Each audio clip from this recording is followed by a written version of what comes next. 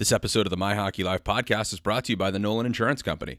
Since being founded in 1933 by James J. Nolan Sr., Nolan Insurance Company has been family-owned and operated by the Nolan family.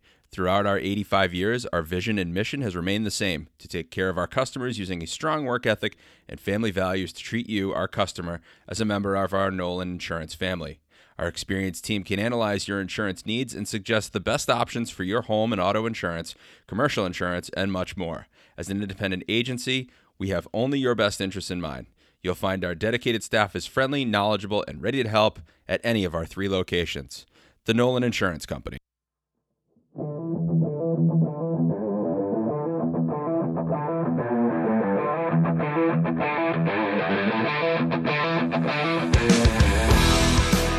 Welcome back to the My Hockey Live podcast. I am Brandon Hall. I am joined today by Jake Levin. Jake, welcome back to hockey. Brandon, this whole party got started at the tail end of hockey season last year, and I really can't believe that it's taken us this long to have some more high school hockey to look forward to. But here we are. I'm on my way to my first game of the season today, going to cover the Arlington-Woburn girls game for the Globe. It's weird. It's all very weird right now, but I'm very excited to be at the rink, and I don't know if excited is the word. I'm certainly interested to see what it looks like. Yeah, Jerry Garcia, I think, said what a long, strange trip it's been. From not having a state championship last year and crowning co-champions to getting to where we are right now, it certainly has been interesting. There's so many big picture, real world ways to look at everything that's gone on. And pick an adjective, right? Yeah, but in terms of high school sports, I think the fall seasons in Massachusetts were a massive success. Soccer, field hockey, golf, and cross country were the sports that were able to compete. And it wasn't perfect. No, you had a couple teams that had to go into quarantine and their schedules were affected. But by and large, these were not super spreader events would be the term I'm looking for. I think that was kind of proven out. And I think every league that ran a tournament, I'm going to look to the Patriot League as an example, the Patriot Cup, it went off just about flawlessly, and that's in the team sports, soccer and field hockey.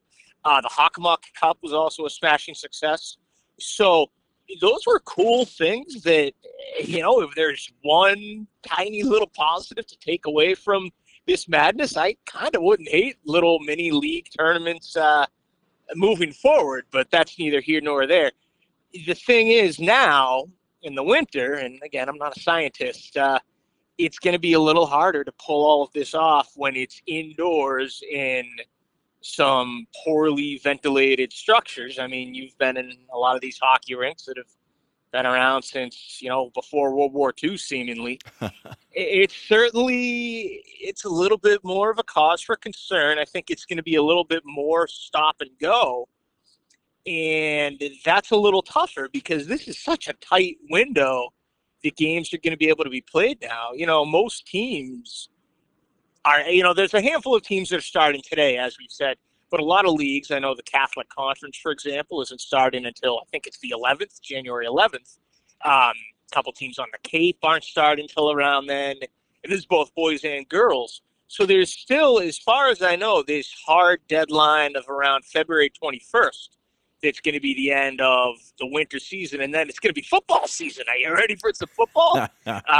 So it's going to be tougher to make up some of these games that have been canceled. I mean, for example, I know in My Hockey Live, we were going to do the Falmouth-Barnstable game next week down in Falmouth, and that's been postponed because both schools are going remote.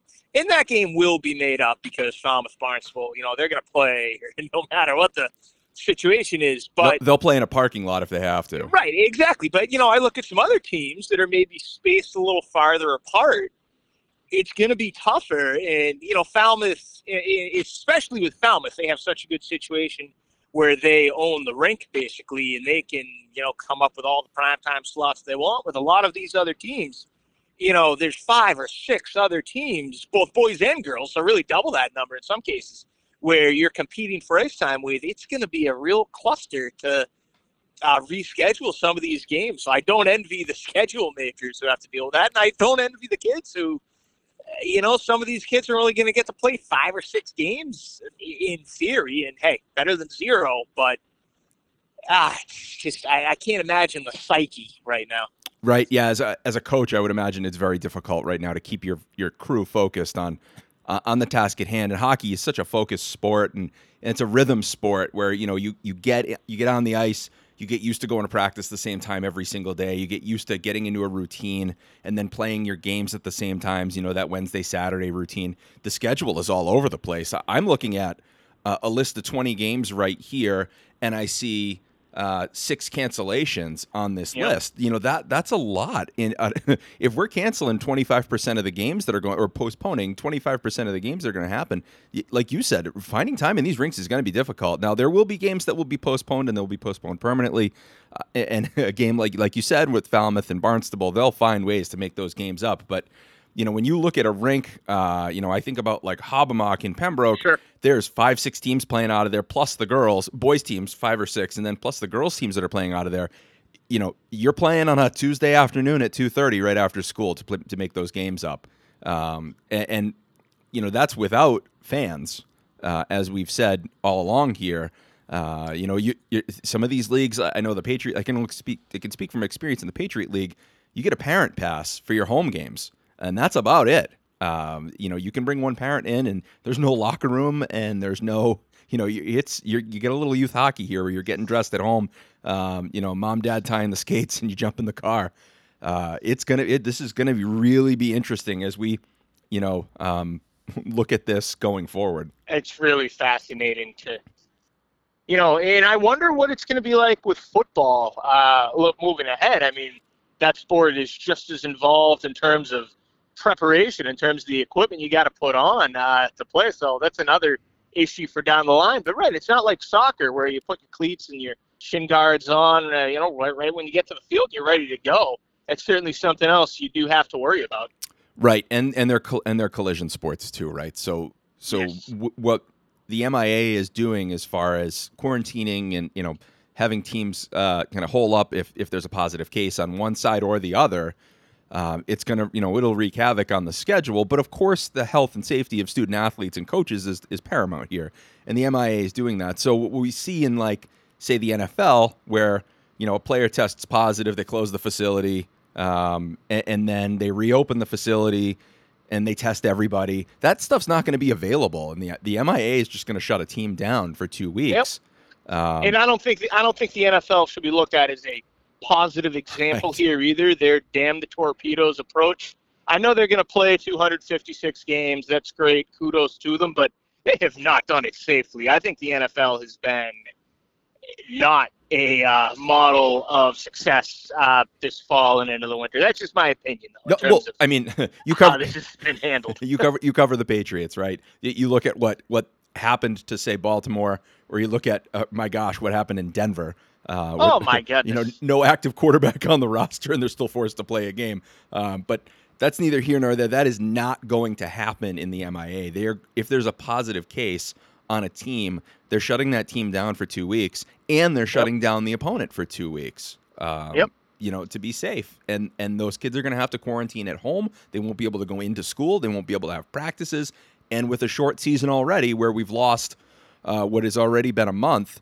It's going to be interesting. This is going to be, survival of the fittest in a sense that, it'll take some luck and it'll take some, it's going to take luck, really. Right. No, totally. And, we're at a point in the season in a normal year right now. Teams would have played 5, 6, maybe even 7 games right around the new year. So, yeah, like you said, quarter of the season really already gone, and then it's just going to be stop and go from here. We're used to weather delays, that'll happen. You get a big snowstorm, and you got to wait another day or two, but, COVID delay, be a week or 2 instead. Yeah, and as far as the schedule goes, so we can get into this now. It's a league schedule for all of these teams, with a few exceptions. For the most part, yes. Yeah, with a few exceptions. We've got some teams that are in small leagues, a team like Bridgewater Raynham or Dartmouth, they can play outside of what is usually a 3 or 4 team league. In the larger leagues where there's 2 divisions, you're playing twice in your own division against opponents, and then you have a crossover or 2 crossover games to the other side. Again, my experience is with the Patriot League, so you're looking at, say, a team like Pembroke is going to play Scituate and Hanover and those folks twice, and then they'll cross over and play against a Hingham or a Marshfield, which adds that extra wrinkle. Hingham is now a league team, no longer playing an independent schedule. Unbelievable, right? As Tony Messina was saying, Garrett Regan would be proud. He's, of course, he led Hingham out of the Patriot League initially there in the late 90s. They went back for 1 year, I think in 2002, and they've been in Indy ever since. I guess cool is the word. I don't know, to retro as it is to see Hingham in the Patriot League. I can't believe one of their crossover games is not against Hanover. That's a matchup I've wanted to see, selfishly, for the last 5 or 6 years, I guess, since My Hockey Live began. You got Hingham and Hanover, 2 of the top programs in their respective levels. Hingham in that Division I, competing for the Super 8, and Hanover, probably the cream of the crop in Division III, pound for pound, the most consistent team year in, year out. 2 state titles in the My Hockey Live era, a 3rd appearance in the championship game.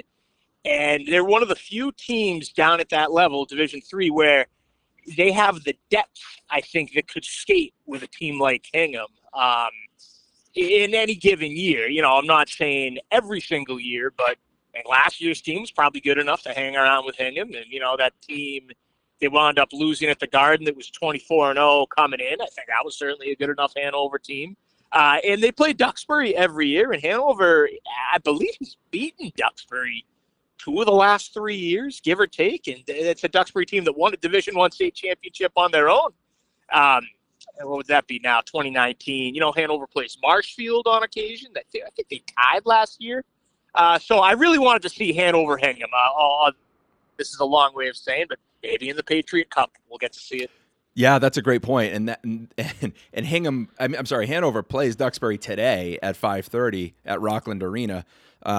So that'll be a game worth paying attention to. The Patriot Cup and the idea of these leagues having their own little mini tournaments is the replacement for the MIA state tournament. Now, the fun part about the fall was having the Patriot Cup or having the League Cups. So as a golf coach, it was a little different. It was a 1-day 18-hole tournament. But watching our other fall sports play, there were some big time upsets. There were teams that ended up in finals that would not have made a state tournament. There were teams that finished, because they played half of a regular schedule, maybe they finished 4 and 6, but then they play through in this bracket style system and they get hot and they win and they end up in a final.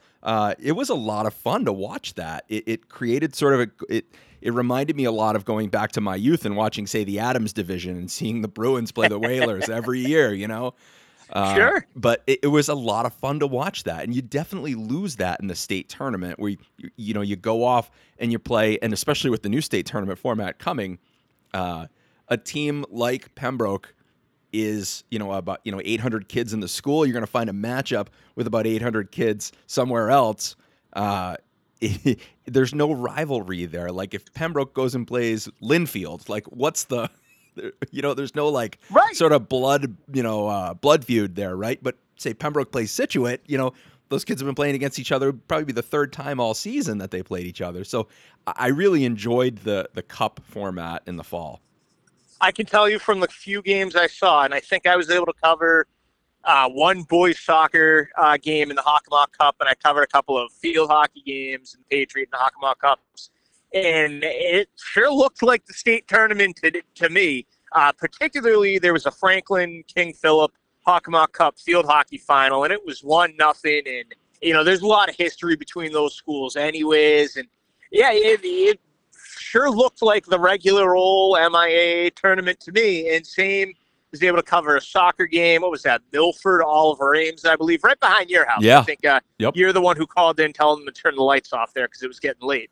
But, it was exciting. It was very exciting. And this also brings into sort of a point that leagues that don't have a conference tournament. I was talking with a girls hockey coach in the Bay State Conference, and he expressed some dismay to me that there's no Bay State Cup, if you will, to look forward to. And he wishes it was a little more uniform across all of these leagues so that every league will get a little taste of the action. And now I guess it's kind of like an Ivy League football schedule where you just play your schedule and that's that. You don't play a bowl game. You don't go to the playoffs. It's just 8 games or whatever it might be, 12, and you're done. Right. Yeah, and your final record is what you are, and that's, Harvard beats Yale 29-29. Right. Yeah, so I definitely understand it in that. And I guess there's one argument to be made where, well, it's just adding more exposure, more risk. Well, you're already playing all these teams anyways. Why not maximize the schedule a little bit? It just doesn't make sense to cut off games where you already have X number of games already scheduled within these timelines. And if everybody's still following the rules as they should be, during the postseason tournaments, I think that'd be great if there was a Bay State Conference tournament. And that goes for every league where there wasn't a postseason tournament. I'm not sure up north, the Merrimack Valley Conference, I don't believe they had one. I'd have to double check on the Middlesex. I kind of forget there. But hey, just another side tangent. A little uniformity would be nice. Yeah, right. And so we look at from, say 35,000 feet, right? The macro level, we're looking at high school hockey. Let's look at it at the micro level now. In the game itself, how is the game going to look different to a spectator watching on My Hockey Live or some other service that is covering the game because you can't get into the buildings? I'm about to find out. Again, about 40 minutes away from Woburn here. Going to see the girls' game. And the girls' game, I think, is going to look a little bit more similar to what you're used to because there's no checking anyways. But in the boys' games, there's, I guess, along the boards, it's only allowed to be one-on-one. Once a third man or fourth player jumps on in, they're going to blow the play dead for social distancing or something along those lines. So you're not going to see that. I'm really excited to see what the benches look like. Oof. I don't know how, with some of these rinks that you go to, which is so crammed anyways, I think you're going to have players lined up sort of behind the glass, standing up. It'll be kind of like you're playing pond hockey.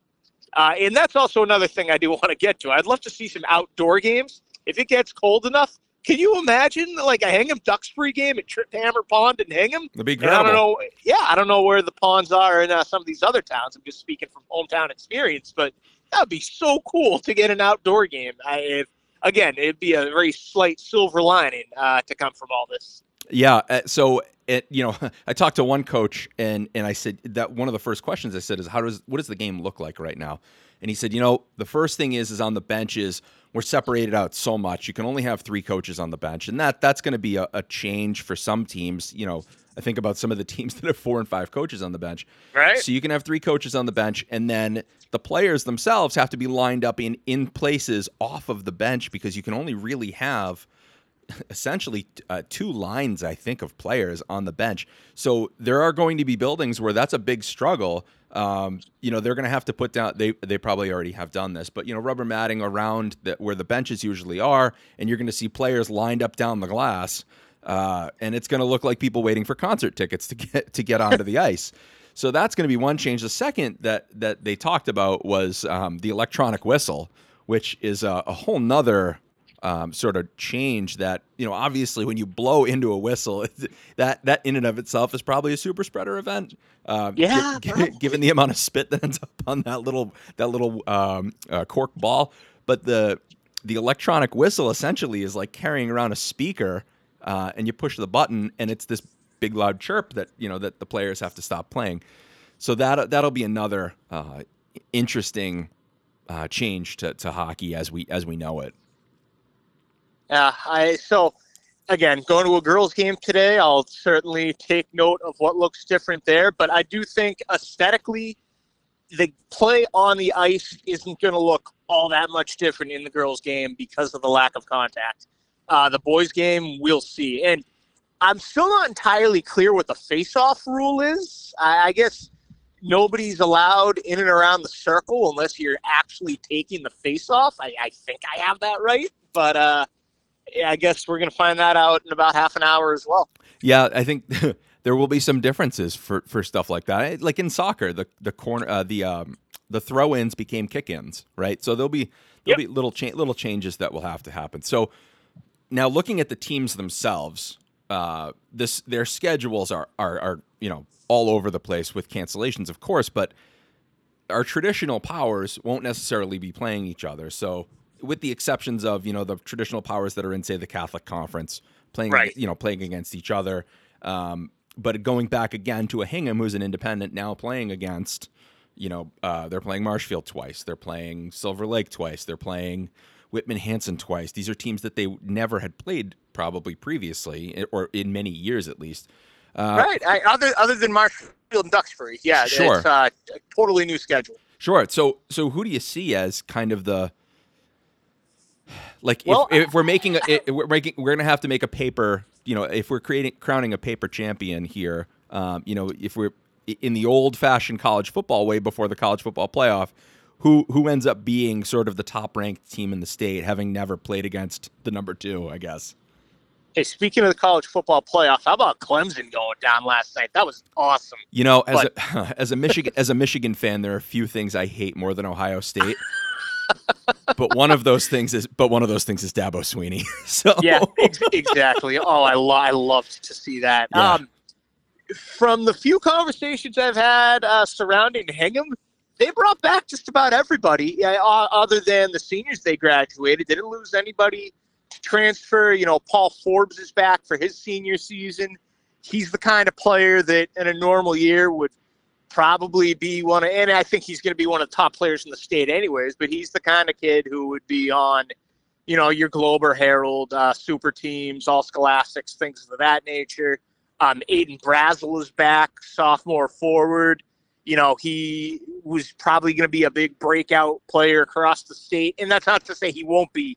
Still, it's going to be a little more difficult, I guess, to get noticed. I don't know.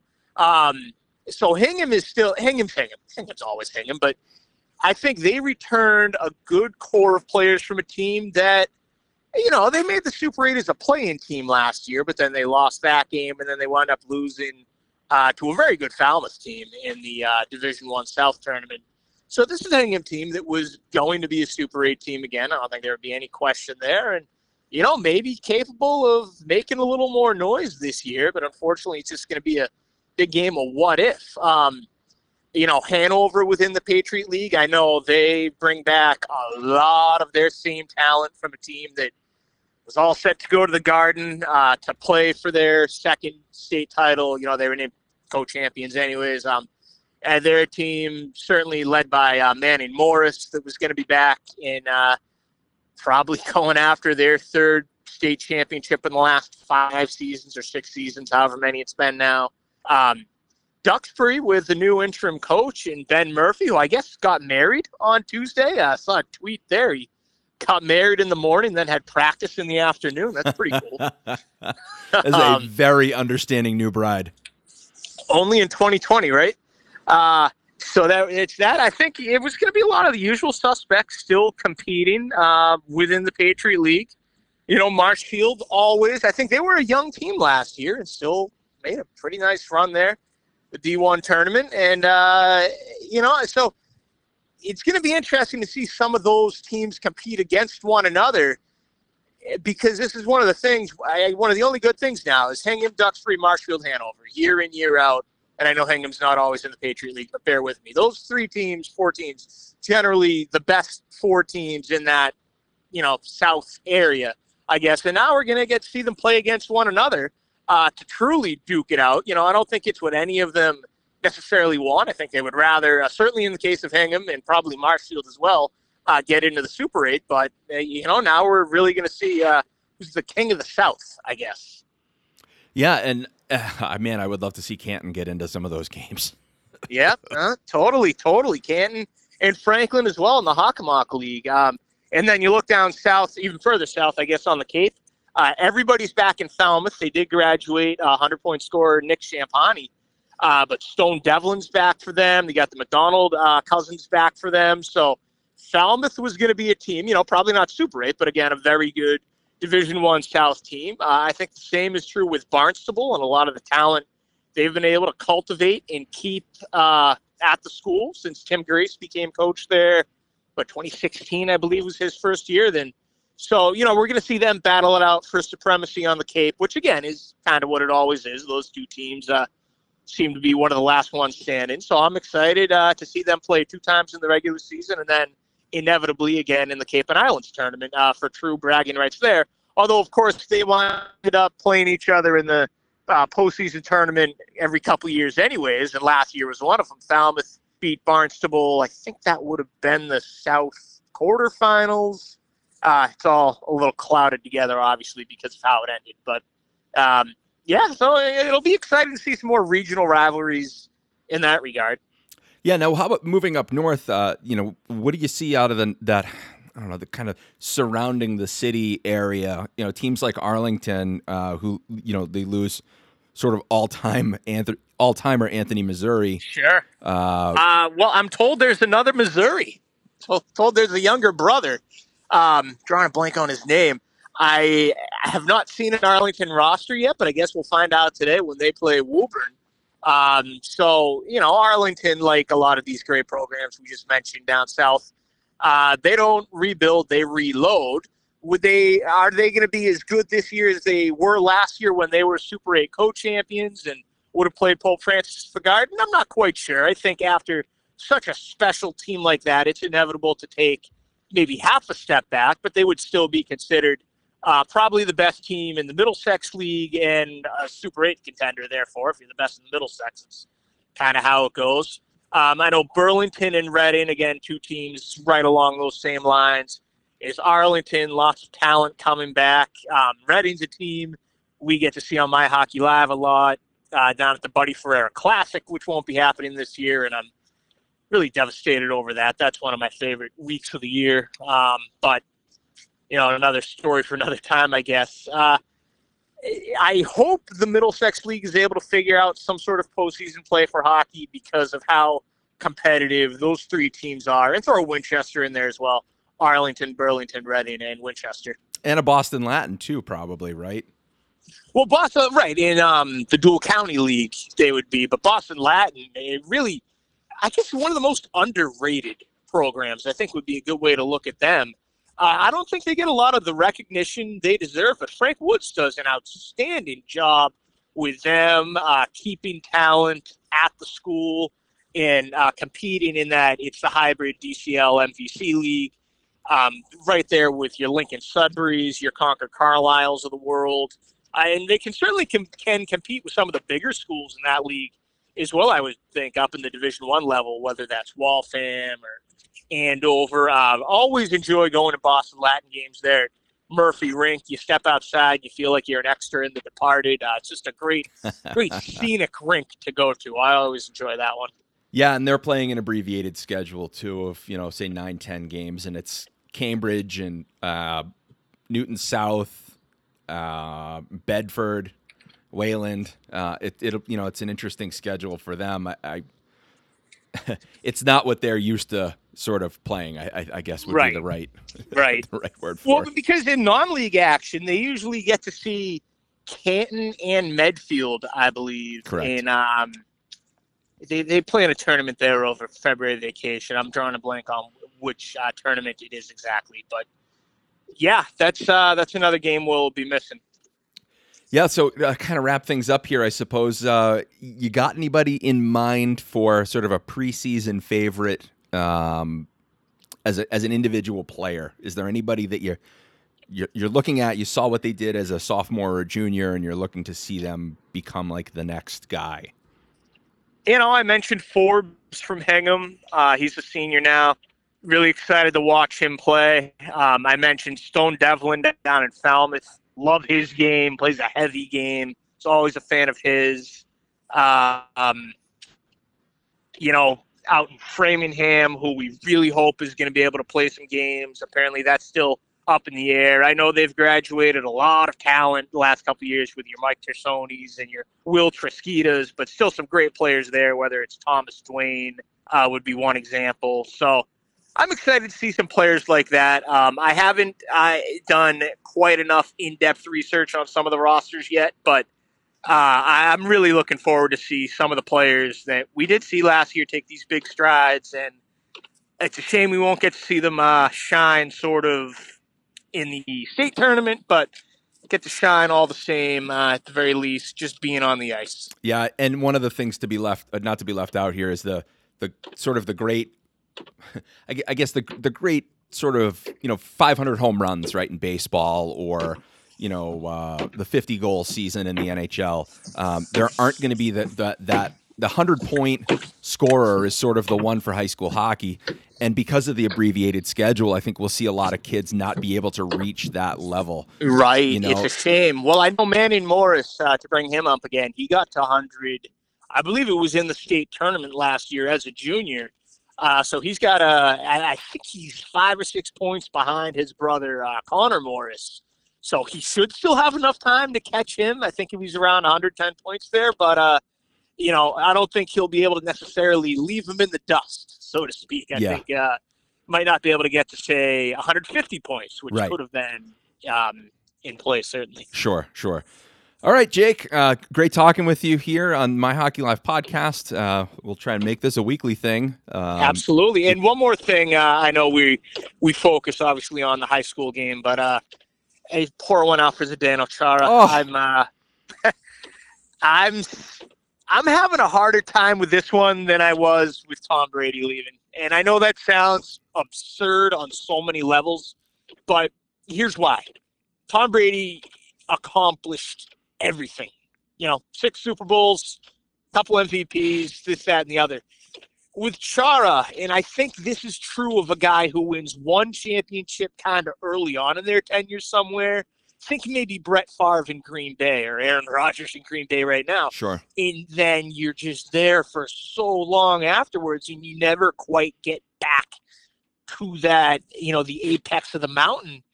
It's just, Chara himself did not underachieve, but these teams, since winning it all in 2011, it's very frustrating to know they only won one cup with Zdeno Chara. It beats 0, of course. At least we're not talking about the Sedins in Vancouver or Roberto Luongo or, in other sports, say Dan Marino or Carmelo Anthony, just to name a few. But, sometimes only winning one championship can be just as frustrating. And I know that sounds ridiculous, but it just sucks to see him gone. Yeah, even if it might not be the worst move hockey-wise, I kind of get that too.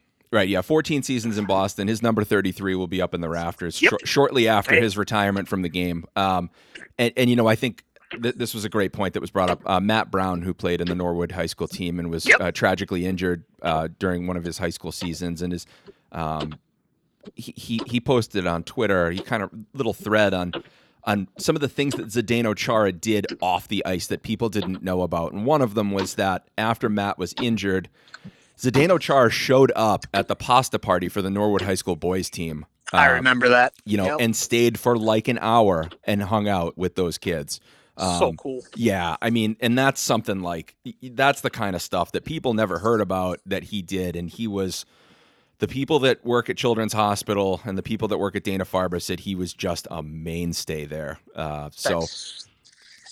Quick side note on Matt Brown. I read his book 2 summers ago. Stonehill grad. Line Change. Stonehill grad, by the way. Yep, Stonehill grad. Sorry. Awesome read. Actually read it in one day. It was that good. Wow. Yeah, it was awesome. And they spoke with a lot of other people involved in his accident. Even the player who checked him was interviewed for it, and they've sort of forged a friendship, and they realized it was just a hockey play. Yeah. There was no malicious intent or anything. Right. So it was heartbreaking to read, but also just so inspirational. Matt Brown. Love to get him on the podcast sometime. Yeah, absolutely. And he's a great Twitter follow too. Yes, he is. So, all right, we leave it there. Jake, we will talk next week. All right, Brandon. Sounds good. Enjoy your time at the rink. We got some big-time games today coming up, and we will see you next week to recap some actual hockey. Can't wait, man. All right. Take it easy.